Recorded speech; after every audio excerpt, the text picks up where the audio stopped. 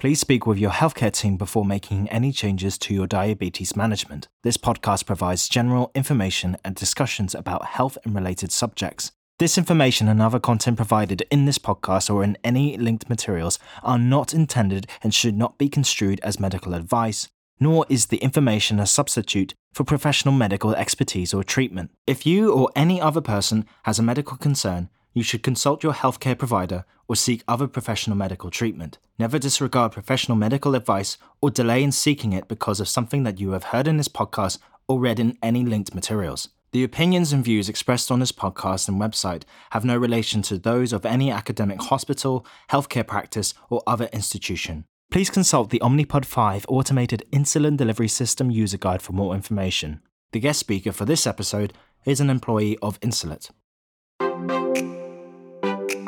Hi, I'm Nancy Hanna. And I'm Dina Gottesman. Welcome back to Beyond the Bolus.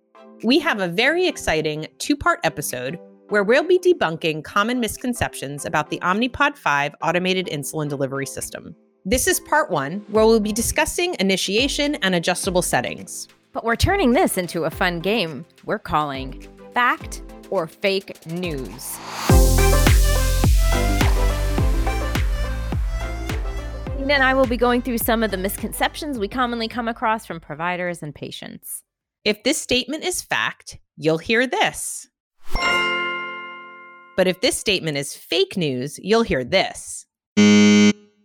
I'm excited. This is actually really, really important because how many times, Dina, do you get questions from providers where you think, oh, I thought I reviewed this, or I thought I mentioned this, or I thought you should know this. We are super excited to be joined by Leslie Barrett today. She is the Senior Manager of Clinical and Professional Education at Insulet. She is a registered dietitian and certified diabetes care and education specialist. Leslie, tell us about your connection to the Omnipod 5 system. Thank you, Nancy. Thank you, Dina. I am so thrilled to be here today. This is the first podcast I've ever been a part of, so It's extra thrilling. And thanks for having me on as your guest. So I've been involved in many different aspects of Omnipod 5 for the last several years, from innovation through the commercialization of the product. My involvement early on was supporting the development of the product requirements from a clinical perspective, kind of providing clinical guidance as those were drafted. I helped with the user experience design and research from a clinical perspective as well, helping to develop training for some of our users who were involved in user experience and the design of the product from a user interface perspective. I helped to support human factors validation for the Omnipod 5 system, the clinical site training and support throughout our pivotal trial, and then developing our medical education materials for the commercial product. You know the system inside out. Yeah,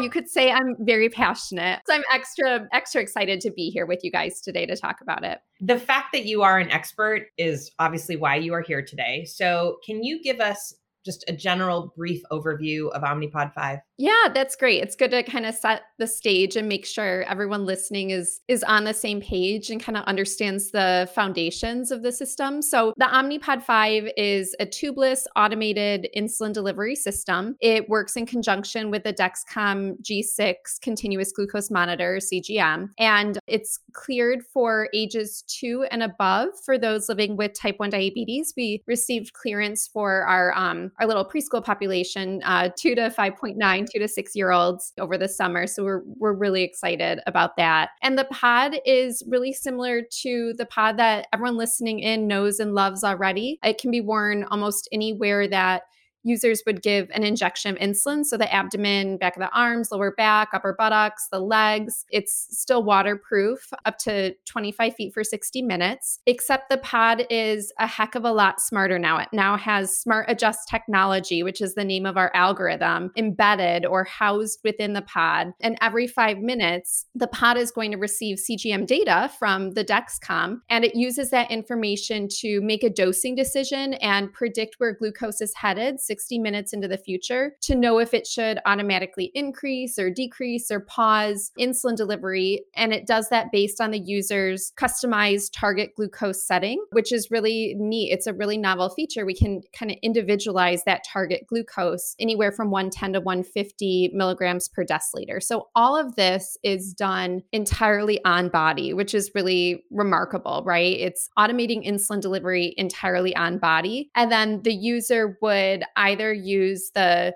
controller provided by Insulet or a compatible personal smartphone with the Omnipod 5 app downloaded to it to perform pod changes every 3 days or send bolus insulin commands to the pod or, use other features like that. Then they would interact with the Dexcom app on their smartphone to do anything, I always say, administrative with the Dexcom. So use the Dexcom app for anything Dexcom, use the Omnipod 5 app for anything Omnipod 5 related.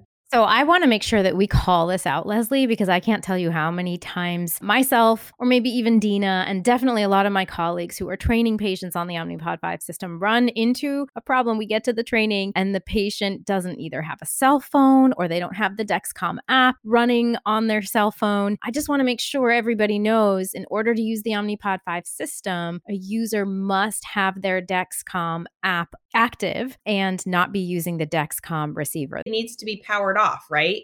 Yeah. Otherwise, it's not going to connect with the Omnipod 5 system. So I'm really glad that you brought that up as a distinction. It's so important, especially for CDEs or CESs who are going to be doing that training. So yeah, it's a really important distinction. It has to be the Dexcom app on a smartphone. You can't use the receiver. I think that's a really great point to mention and call out. Receiver must be off, powered down, completely powered down. Perfect. Yeah. And if they don't have a cell phone, before they get on the Omnipod 5 system would be a good time to get a cell phone, correct? Yeah. And I think that's becoming less of an issue because a lot of our younger ones, our preschoolers who maybe wouldn't have had a cell phone before, want to use the Dexcom app for the share and follow feature anyway, so that their caregivers, their parent or guardian can get those glucose readings every 5 minutes in real time when they're not with that little one at preschool. So fortunately, I think it's becoming less of an issue, but absolutely, yeah, they want to make sure they're using the Dexcom app on a compatible smartphone. Excellent. So thanks for clearing that up. We hope everybody knows that. Let's get into talking about initiation of the system. All right. So fact or fake news, users need to start in manual mode. That is fake news. So starting the system in manual mode is insignificant. It's totally unnecessary. I think kind of talking about the foundation of how Omnipod 5 initializes helps people to understand why that's unnecessary. And what it does is the Omnipod 5 system is going to track the user's insulin delivery, their total daily insulin or TDI, right when the user's starting the system, regardless of what mode they're starting in. So whether they're starting in manual mode or automated mode, the system is always working to track their TDI. So I think that's important to mention that starting in manual mode really doesn't provide clinical benefit. And that algorithm is always kind of running and working in the background. Perfect. So I'm just going to repeat that because I know sometimes people miss things until they hear it in a different voice, like mine. So just to go over what you said, the algorithm is always working in the background. The system is based off of total daily insulin, and that's it. So it doesn't really benefit somebody to start in manual mode. Yeah, that's exactly right, Nancy. So essentially, when the user starts the system, the algorithm is going to estimate their total daily insulin or their TDI based on the basal program that is active that the user enters in at first time setup, right? Going through training, they're going to enter in their basal rates and their settings, and it estimates their TDI because it doesn't have any insulin delivery history really on the user yet, right? So it's using that active basal program as an estimate of their TDI for that first pod when the system is initialized and that user starting for the first time. And this allows the algorithm to kind of establish an estimate for what we call an adaptive basal rate. And our adaptive basal rate is going to be one of the inputs to our algorithm, the Smart Adjust technology. And the adaptive basal rate serves as kind of a baseline or a starting point from which the system is then going to increase or decrease automated insulin delivery. And then because it's TDI based, meal boluses, correction boluses, and that AID, that automated insulin delivery, will tell our system whether the user's insulin needs are actually higher or lower. And that adaptive basal rate will then continue to update with each pod change. And so back to the original question, Nancy, that you posed about manual mode and starting in manual mode and any clinical benefit. Even in manual mode, the system's kind of tracking that insulin delivery and determining TDI. So there's really not that benefit of starting. So I'm actually going to ask a question that Dina and I kind of have battled. Both of us live in the northeastern part of the United States. So it's very common in this part of the United States that our providers want patients to start with a saline start. I'm pulling out my second microphone. I'm hoping that the team can do like an echo effect. This does nothing. Let's talk about saline starts. So give me a little bit of information. I know from working here at Insulet that we don't recommend saline starts. Why is that, Leslie?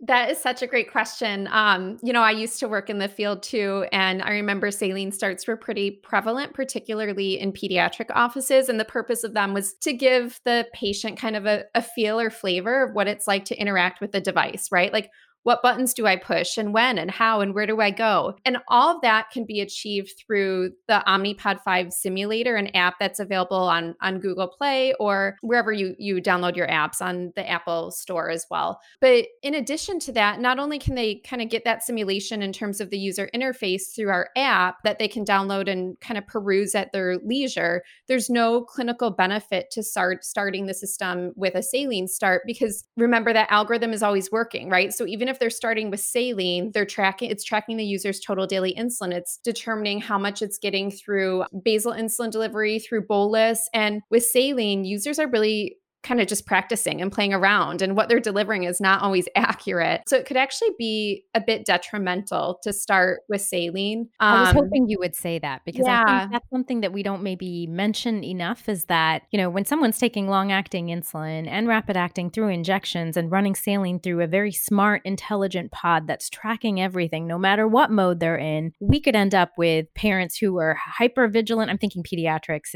or even just an adult who's really going to show that clinic that they're practicing and they're over bolusing, like they're doing so many boluses, but they're not actually, it's not real information because they're not actually eating and they're not really injecting. And then what, right? Then we end up with data that's inaccurate.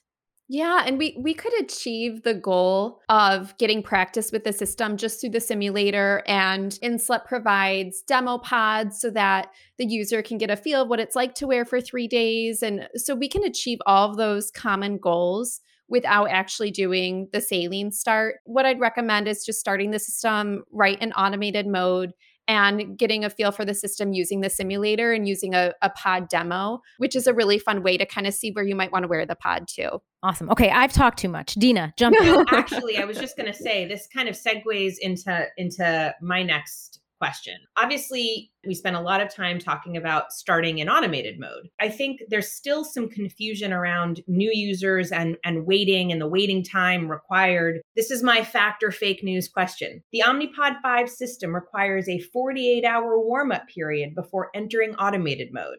We're getting that a lot, that people have heard that there is a waiting time. Even though you're not starting in manual mode, there's still a waiting time for the system to really work. Fact or fake news?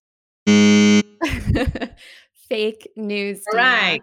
The user can enter automated mode right away with that first pod. And the design of the requirements was quite intentional to make that switch into automated mode right away really quite simple for the user. So the requirements for automated mode entry right away are just an active pod and a saved Dexcom transmitter serial number. And both of those requirements are fulfilled with prompts right away after the user starts the system for the first time and enters their settings. They'll activate a pod right away, and then they'll connect their CGM just by entering in that Dexcom transmitter serial number. And right away, they can switch to automated mode. So there's no warm-up period in that case, or they don't have to wait 48 hours. They can kind of reap those benefits of automated insulin delivery right away with the Omnipod 5 system. Really simple entry into automated mode right away. Well, that's a relief. I mean, I think making sure that that's understood by all users, both patients and providers. So with that, what are the expectations that users should have prior to starting Omnipod 5, given that they're going to start in automated mode straight away, that there is no sort of a warm-up period? What is the expectation that we want?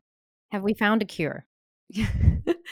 I wish I could set that expectation. That is not the expectation, but I do love the topic of expectation setting with automated insulin delivery systems. The pod has some unique nuances with that first wear. So I think expectation setting for the first pod wear is a really kind of fun and great topic to discuss. So we talked about the foundations of how the system is initialized after first time setup in terms of estimating the TDI based on the user's active basal program. But what I think is important to mention here too, as we talk about expectations, is that the system requires 48 hours of wear and a subsequent pod change before that adaptive basal rate is actually based on true insulin delivery history, as opposed to the adaptive basal rate being an estimate based on the active basal program with that first pod. So I could see how there could be confusion that there's a warm up. Let me reiterate, there's no warm up period, but it is now adapting based on true insulin delivery after that 48 hours of wear and a pod change. So for that first 48 hours of wear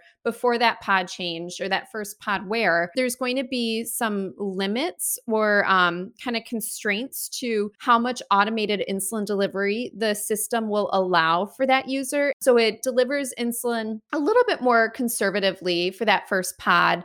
It has those restraints in place because it doesn't know the user's insulin delivery needs. And then with that second pod, after that 48 hours of wear and the pod change, then it's going to kind of loosen those constraints because it's built insulin delivery history on that user at that point. So I think it's good, going back to expectation setting, that, if blood sugars run higher a little bit more for that first pod wear, that's normal and that can be expected, particularly just within those first few days as there's a adjustment period that's needed. And I always like to say the adjustment period's kind of needed on both ends, the ends of the user as they adjust to using a new device and a new therapy that's brand new to them. And then an adjustment period for the system as it kind of learns the user itself too and learns the user's insulin delivery needs. So I think both parties are going through their own adjustment period, just acclimating to each other for those first few days. It's like getting a pet. Yeah, like getting a new partner. Understanding, sort of learning. It's learning the nuances of. They're each learning the nuances of each other, and I think it's an important point to make that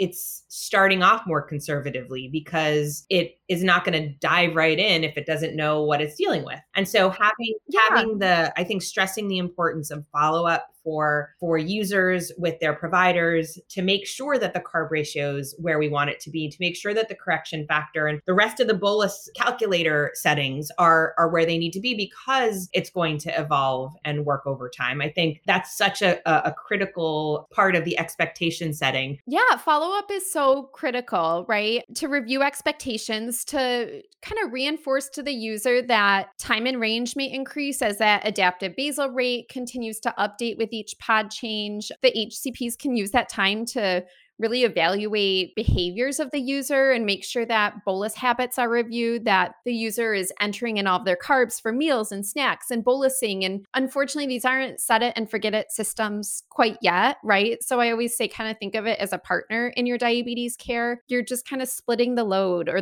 splitting the burden of diabetes management, that the user has to still bolus for carbs and snacks. And as long as they do that, then the system will help to ensure that that adaptive basal rate is really representative of their true daily insulin needs. And then in terms of the HCP follow-up, it's a good time then after that first visit to look at the basal bolus distribution, make sure that it's about 50-50 with basal insulin representing about 40 to 50% of total daily insulin needs, and then the remaining, 50 to 60% coming from bolusing. And that's just kind of standard guidance too, but it's good to take a look at that and just evaluate at that follow-up visit with the user and just address any questions or concerns as a patient transitions to a new device or new therapy, just as you would when you start a pump going from injections, right?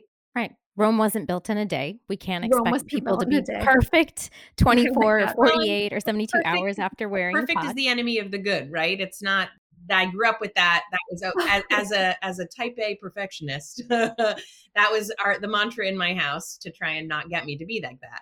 but I Awesome. sort of use it because, so many of our patients try and strive for this perfection and it's unattainable. I love what you said, Leslie, about having a partner. I think it's such a good visual of what this system can allow for our users. So let's talk a little bit about considerations of transitioning a patient from wherever they're coming from, whether it's injections and multiple daily injections, a traditional pump like Omnipod Dash, or a different AID system. Fact or fake news, Leslie? The settings or ratios from previous therapy need to be reassessed. Dun, dun, dun, dun.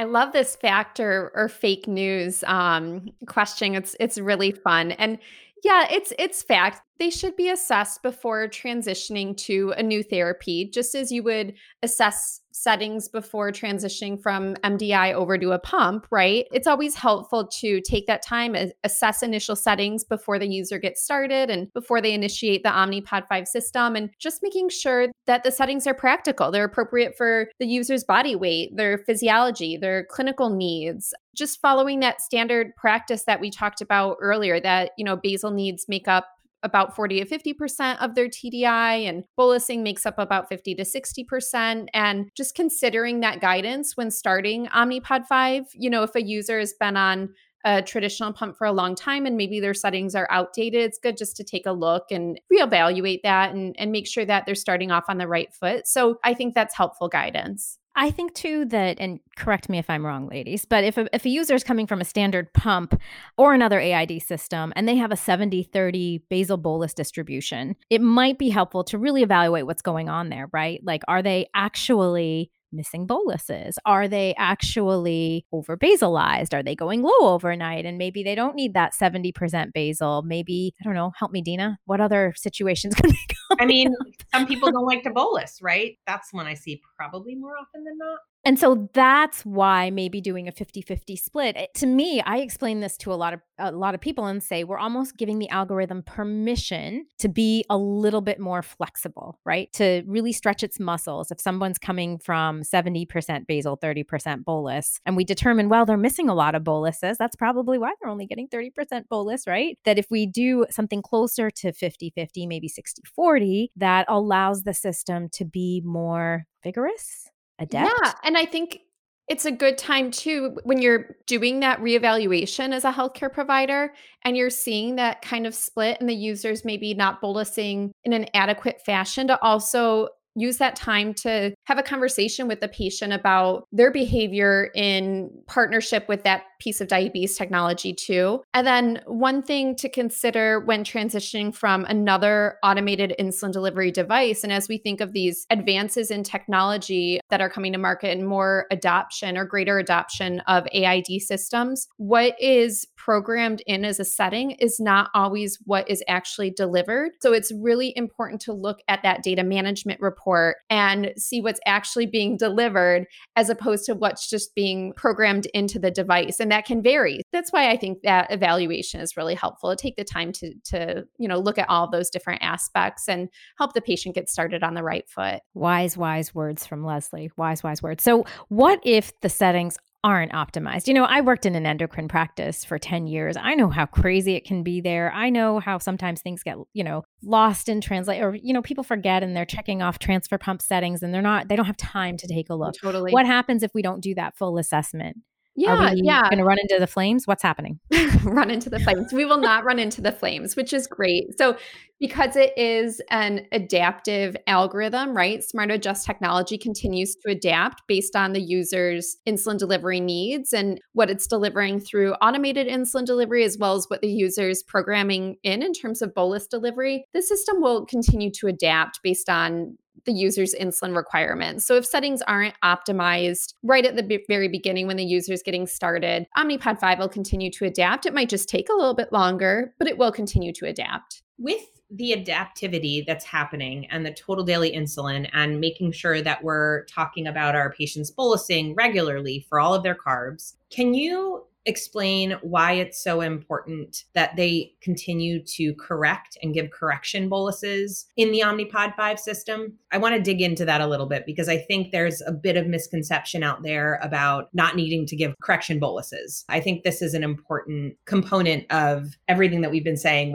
within the bolus calculator. Yeah, I think that's great. Dina, I'll play along with the game of fact or fake news here, and it is fact. The user should give corrections for hyperglycemia. And I do have a lot of respect for the confusion of correcting with an automated insulin delivery system. Like, the system corrects. Do I need to correct? I understand how there could be confusion around that topic. So I think with respect to that, it's good to kind of review the foundation of how Omnipod 5 responds to hyperglycemia so that we're all on the same page there. So what it does is it increases automated insulin delivery for the user through a series of micro boluses every 5 minutes. And if the user's predicted glucose will be above their set target glucose in 60 minutes through a 60-minute prediction, Omnipod 5 will deliver larger micro boluses beyond that user's adaptive basal rate every 5 minutes. And it does that to try to steer that user toward their customized target glucose setting. Users should correct as needed, and users would benefit from giving a correction bolus if they are experiencing prolonged episodes of hyperglycemia. We want them to correct in that case. And because the algorithm is a TDI based algorithm, we know that boluses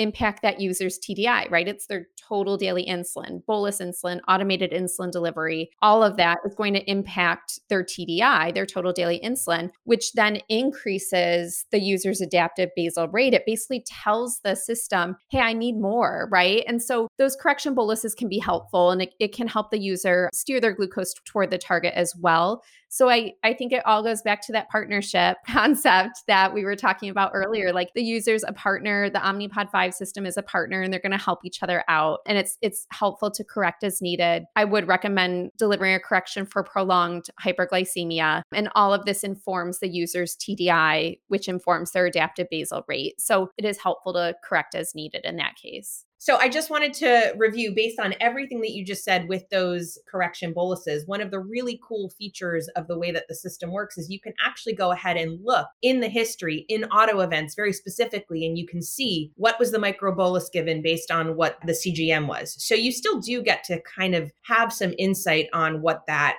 delivery actually looked like. Yeah, totally. So within history, you can see every 5-minute micro bolus and CGM value. Users and HCPs actually too, if they were looking at the device, could see a CGM graph, and it shows when the user's at their maximum automated insulin delivery, when it's pausing too. So all of those are features within the user interface of Omnipod 5. One thing to point out too, while we're on the topic of correcting and hyperglycemia, is that users could also correct, at mealtimes with a really novel feature with Omnipod 5 that I think is worth just bringing up because it is novel and unique. And that is that it has what we term a smart bolus calculator. Yes. What makes it so smart, right? Well, what makes it smart is the user can tap use CGM, and uniquely it's going to pull in not just their current CGM value, but it also imports their CGM trend into that bolus calculation. So it will increase that suggested bolus dose really by up to 30%. If the user CGM trend is increasing, it'll decrease it if user CGM trend is decreasing. So it's a really unique and kind of novel feature with Omnipod 5. So they can use that when bolusing and delivering corrections too. Awesome. All right. Let's talk about what impacts algorithm behavior, because I get this question a lot. Can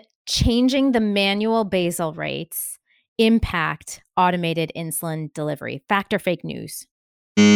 Oh, that one is definitely fake news, Nancy. Yes.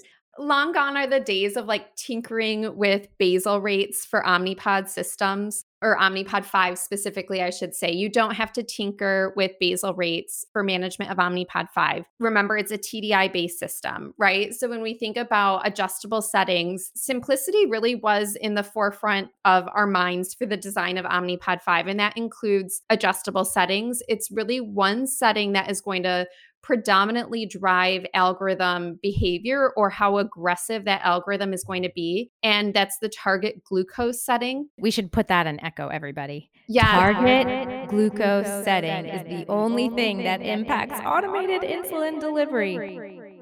Yeah, so the target is the main driver of automated insulin delivery. And I always say you can kind of think of it as a spectrum of how aggressive you want the algorithm to be. So there's adjustable targets ranging from 110 to 150 milligrams per deciliter. And 110, of course, is going to be the most aggressive, with 150 being the least aggressive. And they're in 10 milligram per deciliter increments. You could do a target of 110, 120, 130, 140, 150. And they're adjustable by time of day too. So you could have up to 8 different segments throughout the day and kind of create a unique profile for each user. Or perhaps they're coming in with a higher baseline A1C and you want to run them at a target of 150 just in the beginning for more of a gradual lowering of glycemia. Then you could do that too, or a different target for daytime versus nighttime. So it's really the target glucose that's going to be the main driver of automated insulin delivery. And then the other settings for the Smart Bolus calculator, they're adjustable, but more of a traditional sense. And we can spend some time diving into that too, because I think that's a great topic as well. Do you know, another question that I get a lot is providers saying, well, I need to adjust something and the patient's already at 110. What about max insulin delivery? Is that fact or fake news, Leslie?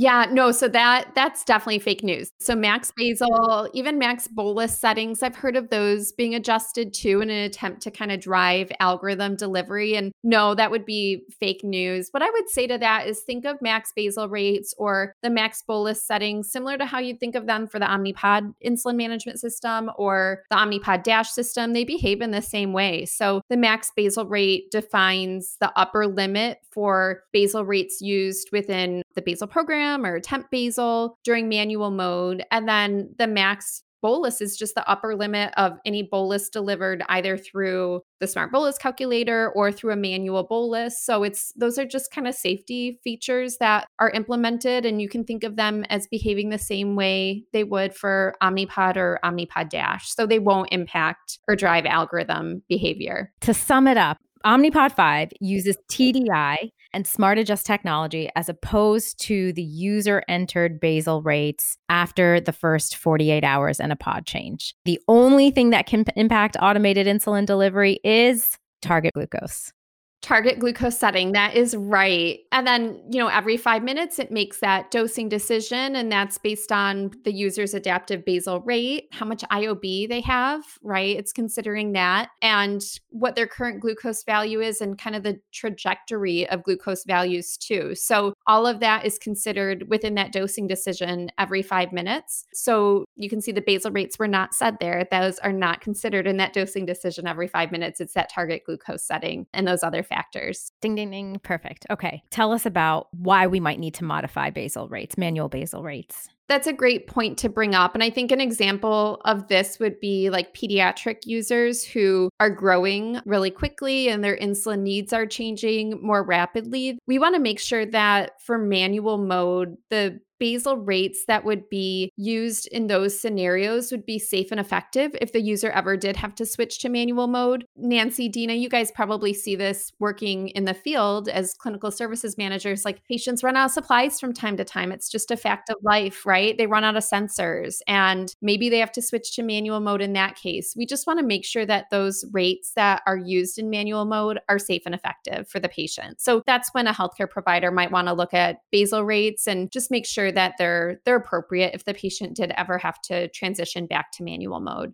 Weight loss in our adult patients, patients growing rapidly in our pediatric population, that's when we might need to adjust basal rate settings. So it is appropriate, especially if they are going into automated mode limited. But we'll get into that in a little bit. Dina, I have not given you a chance to talk. Leslie and I have been. Well, you're deep in it. I'm actually very. I love hearing about it. So it's the same. It's the same for me. I can talk about it as much as I can listen to it. So I think it's an important distinction to discuss what can be changed and what's important to change. So we've just talked about the manual basal program is important to look at because things are changing, particularly in our peds patients, possibly in our, adult population, maybe with like what Nancy said with weight loss or what have you. But the thing that we do have control over is the bolus calculator. That's where we can make adjustments. Obviously, the target is the thing that's affecting the algorithm, but that doesn't mean you don't want to address the rest of the bolus calculator, right? And so that goes to what we were saying before about transfer settings, right? You want to be paying attention to that. Do you have any other specific tips within those bolus calculator settings?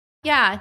I think really what makes understanding all of these system nuances is the fact that every automated insulin delivery system has different tunable parameters, right? So I have a lot of respect for practicing healthcare providers trying to wrap their heads around keeping all of this straight when every system behaves a little bit differently. And an easy way to kind of generalize our smart bolus calculator settings is they work in the same way in which Omnipod or Omnipod Dash would work. They're fully customizable, but they don't impact automated insulin delivery behavior. They don't drive the algorithm, so to speak. So the users or healthcare providers can adjust their insulin to carbohydrate ratio. They can adjust the correction factor, correct above value, reverse correction can be turned on or off, the duration of insulin action. All of these impact the bolus doses that are delivered for that user. And it's common for the bolus calculator settings to need adjustment. One of the more common adjustments would be an adjustment to the user's insulin to carbohydrate ratio. We do see that taking place. And I think that's common with an automated insulin delivery system just due to the kind of dynamic nature of automated insulin delivery. What I mean by that more specifically is that a user may have less insulin on board going into a meal. So let's say overnight, right? For an example, the system is pausing insulin delivery automatically. So they might have less insulin on board going into breakfast. And so they might benefit from a strengthening of an insulin to carb ratio in that case for that mealtime to help mitigate that postprandial hyperglycemia in that case. So maybe a 10 to 25% increase of the insulin to carb ratio might help to optimize that postprandial glycemia.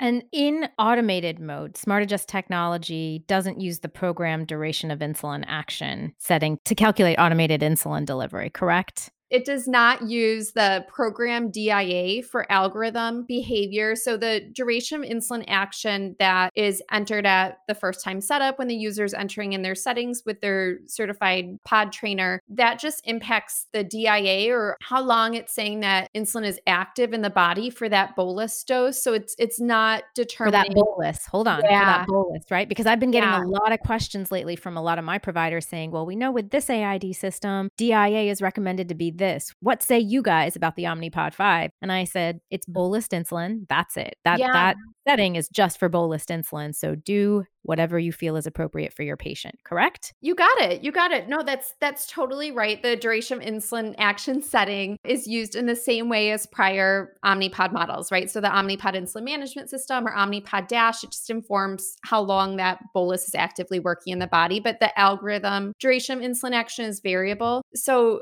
I think going back to your original question, Nancy, is like, what would be a recommended duration of insulin action that healthcare providers could use? And it's what they would program for standard pump therapy, right? So, 3 to 4 hours could be recommended. I have had a lot of providers say to me when they're looking at the Omnipod 5 reports, hey, if I'm seeing orange lines indicating max reached, or I'm seeing red lines indicating, it's been paused in other AID systems, that means I need to correct something. I need to change a setting. Fact or fake news? If they see paused insulin, does that indicate, hey, you need to adjust something? No, not necessarily. I mean, if they're seeing paused insulin and the user is running low and they're having a lot of hypoglycemia and the algorithm is pausing insulin in an attempt to mitigate that, then we could look at adjusting that target glucose setting, right? Because it is customizable. If they were at a 110 and they're experiencing nocturnal hypoglycemia, then we know that we could bump up that target glucose. And that's really nice, is that this target can be individualized based on the patient's need, and it can be customizable based on time of day for whether they are experiencing nocturnal hypoglycemia or what that case may be. But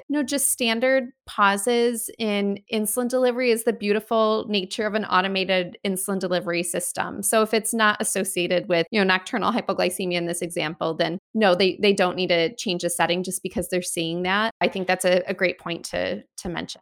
So Nancy, this episode really highlighted aspects of the Omnipod 5 system that are important for management and setting expectations. Head over to part 2, everybody, where we discuss everyday use and go over some real life scenarios that might affect the success of a user wearing the Omnipod 5 system.